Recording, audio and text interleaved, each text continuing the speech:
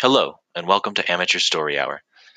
In this episode, I have for you the first two chapters of the book Around the World in 80 Days by Jules Verne. Around the World in 80 Days by Jules Verne. Chapter 1, in which Phileas Fogg and Passepartout accept each other, the one as master, the other as servant. Mr. Phileas Fogg lived in 1872 at number 7, Savile Row, Burlington Gardens, the house in which Sheridan died in 1814. He was one of the most prominent members of the London Reform Club, though he never did anything to attract attention, an enigmatic character about whom little is known except that he was a polished man of the world. People said that he resembled a Byron, at least that his head was Byronic, but he was a bearded, tranquil Byron, who might live on 1,000 years without growing old. An Englishman. Indeed, it was more doubtful whether Phileas Fogg was a Londoner. He was never seen on 'Change, nor at the bank, nor in the counting rooms of the city. No ships of which he was the owner ever came into the London docks. He had no public employment. He had never been entered at any of the Inns of Court, either at the Temple, or Lincoln's Inn, or Gray's Inn, nor had his voice ever resounded in the Court of Chancery, or in the Exchequer, or the Queen's Bench, or ecclesiastical courts. He certainly was not a manufacturer, nor was he a merchant or a gentleman farmer. His name was unfamiliar to the scientific and learned societies, and he never was known to take part in the deliberations of the Royal Institution or the London Institution, the Artisans' Association or the Institution of Arts and Sciences. He belonged, in fact, to none of the numerous societies which swarm in the English capital, from the Harmonica Society to that of the entomologists, founded mainly for the purpose of abolishing pernicious insects. Phileas Fogg was a member of the Reform, and that was all. The way in which he got admission to this exclusive club was simple enough. He was recommended by the Baring brothers, with whom he had an open credit. His checks were regularly paid on sight from his account, which was always flush. Was Phileas Fogg rich? Undoubtedly. But those who knew him best could not imagine how he had made his fortune, and Mr. Fogg was the last person to whom to apply for the information. He was not lavish, nor, on the contrary, stingy, for whenever he knew that money was needed for a noble, useful, or benevolent purpose, he supplied it quietly, and sometimes anonymously. He was, in short, the least communicative of men.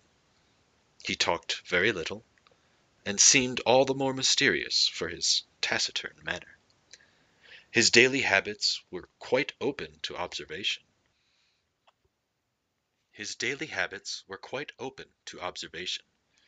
But whatever he did was so precisely what he had always done before, that the wits of the curious were fairly puzzled. Had he travelled? It was likely, for no one seemed to be so familiar with the world. There was no spot so secluded that he did not have an intimate acquaintance with it. He often corrected, with a few clear words, the 1,000 conjectures advanced by members of the club as to lost and unheard of travellers. He would point out the true probabilities, seem as if gifted with a sort of. Had he travelled? It was likely, for no one seemed to be so familiar with the world. There was no spot so secluded that he did not have an intimate acquaintance with it. He often corrected, with a few clear words, the 1,000 conjectures advanced by members of the club as to lost and unheard of travellers. He would point out the true probabilities, seem as if gifted with a sort of second sight, So often did events justify his predictions. He must have traveled everywhere, at least in the spirit. In any case, it was certain that Phileas Fogg had not absented himself from London for many years. Those who had the honor of a closer acquaintance with him than the rest declared that nobody could claim to have ever seen him anywhere else. His sole pastimes were reading the papers and playing whist. He often won at this game, which, as a silent one, harmonized with his nature. But his winnings never went to his purse, but were reserved as a fund for his charities. Mr. Fogg played not to win, but for the sake of playing. The game was, in his eyes, a contest, a struggle with a difficulty, yet a motionless, unwearying struggle, congenial to his tastes. Here we go, here we go, here we go. Now. Hey, Phileas Fogg was not known to have either wife or children, which happens to the most honest people, nor relatives or near friends, which is certainly more unusual. He lived alone in his house in Savile Row, whither none penetrated. A single servant sufficed to serve him. He had lunch and dinner at the club, at hours mathematically fixed, in the same room, at the same table, never taking his meals with other members, much less bringing a guest with him, and went home at exactly midnight, only to retire at once to bed. He never used the cosy rooms which the Reform provides for its members. He spent 10 hours out of the 24 in Savile Row, either sleeping or preparing himself to go out. When he chose to take a walk, it was with a regular step in the entrance hall, with its mosaic flooring, or in the circular gallery with its dome supported by 20 red porphyry Ionic columns, and illumined by blue painted windows. When he breakfasted or dined, all the resources of the club, its kitchens and pantries, its buttery and dairy, provided his table with their most succulent foods. The serious waiters, in dress coats and shoes with swanskin soles, serving to him in special porcelain, and on the finest linen, club decanters of a lost mould, contained his sherry, his port, and his cinnamon-spiced claret, while his beverages were refreshingly cooled with ice, brought at great cost from the American lakes. If to live in this style is to be eccentric, it must be confessed that there is something good in eccentricity. The mansion in Savile Row, though not sumptuous, was exceedingly comfortable. The habits of its occupant were such as to demand but little from the sole servant, but Phileas Fogg required him to be almost superhumanly prompt and regular. On this very 2nd of October he had dismissed James Forster because that luckless youth had brought him shaving water at 84 degrees Fahrenheit instead of 86, and he was awaiting his successor, who was due at the house between 11 and half past. Phileas Fogg was seated squarely in his armchair, his feet close together like those of a grenadier on parade, his hands resting on his knees, his body straight, his head erect. He was steadily watching an elaborate clock which indicated the hours, the minutes, the seconds, the days, the months, and the years. At exactly half past 11 Mr. Fogg would, according to his daily habit, leave Savile Row and go to the Reform. A rap at this moment sounded on the door of the drawing-room where Phileas Fogg was seated, and James Forster, the dismissed servant, appeared. "The new servant," said he. A young man of 30 advanced and bowed. "You are a Frenchman, I believe?" asked Phileas Fogg. "And your name is John?" "Jean, if monsieur pleases," replied the newcomer. "Jean Passepartout, a nickname which has stuck with me because I have a natural aptness for going out of one business and into another. I believe I'm honest, monsieur, but to be outspoken, I've had several trades.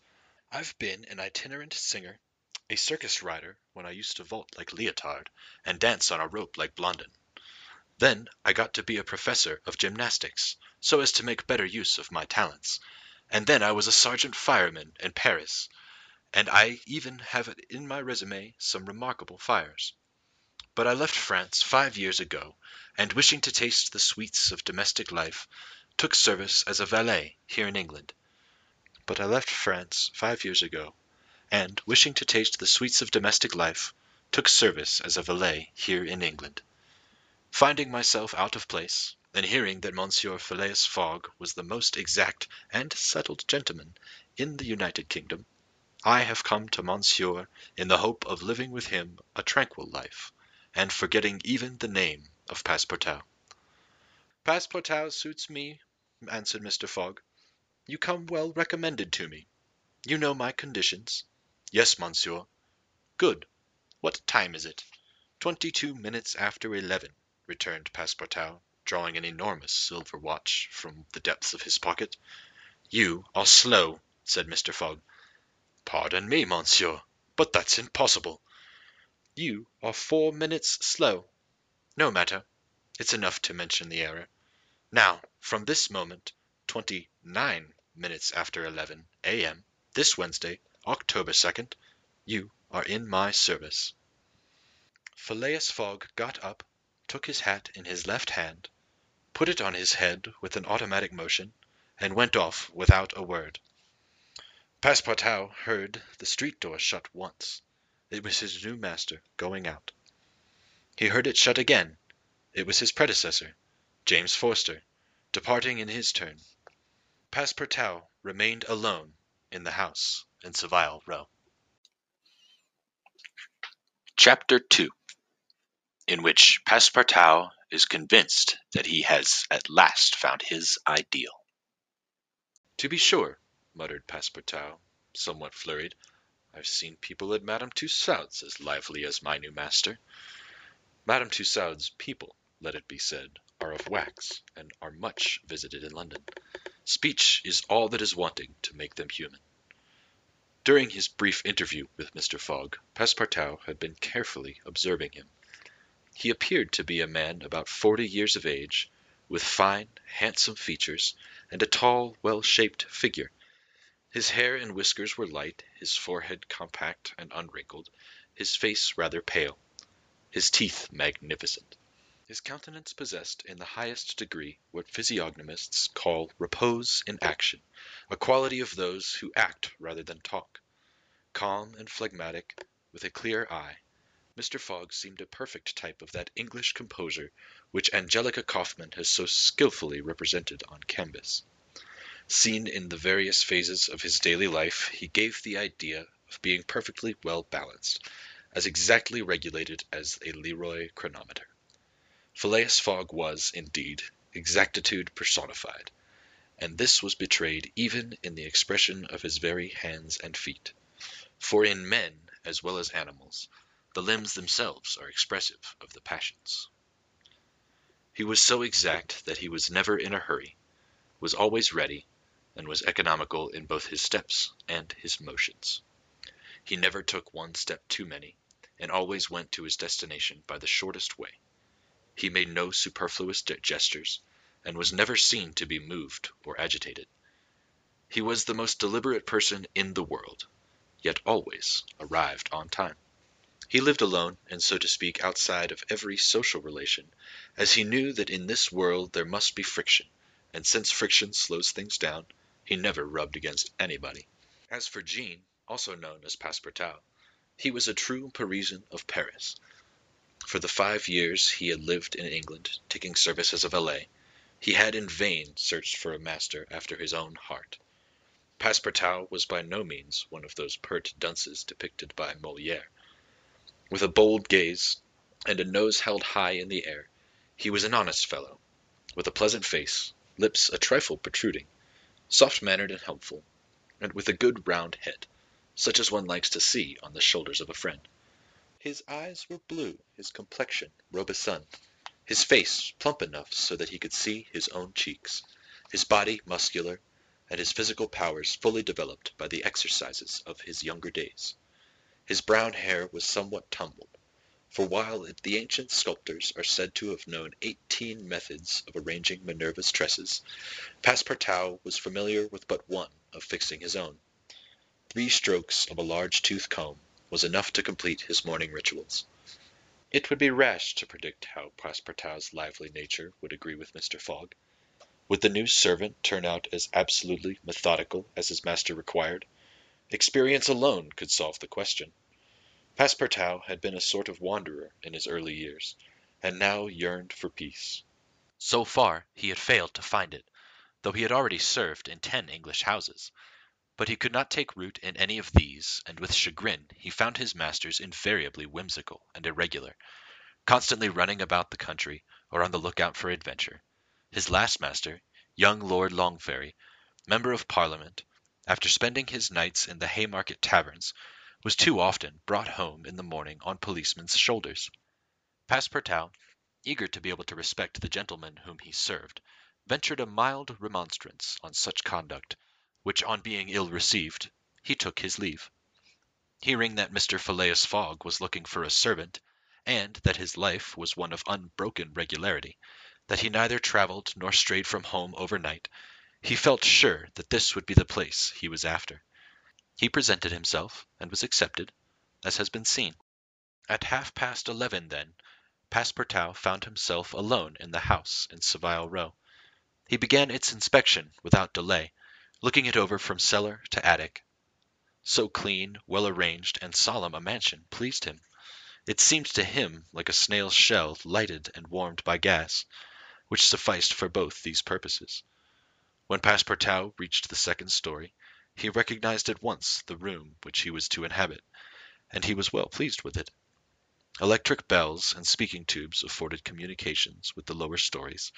On the mantel stood an electric clock, precisely like that in Mr. Fogg's bedchamber, both beating the same second at the same instant. "That's good, that'll do," said Passepartout to himself. He suddenly observed, hung over the clock, a card which upon inspection proved to be a programme of the daily routine of the house. It included, from 8 in the morning, exactly at which hour Phileas Fogg rose, till 11:30, when he left the house for the Reform Club, all the details of service, the tea and toast at 23 minutes past 8, the shaving water at 37 minutes past 9, and the hair combing at 20 minutes before 10.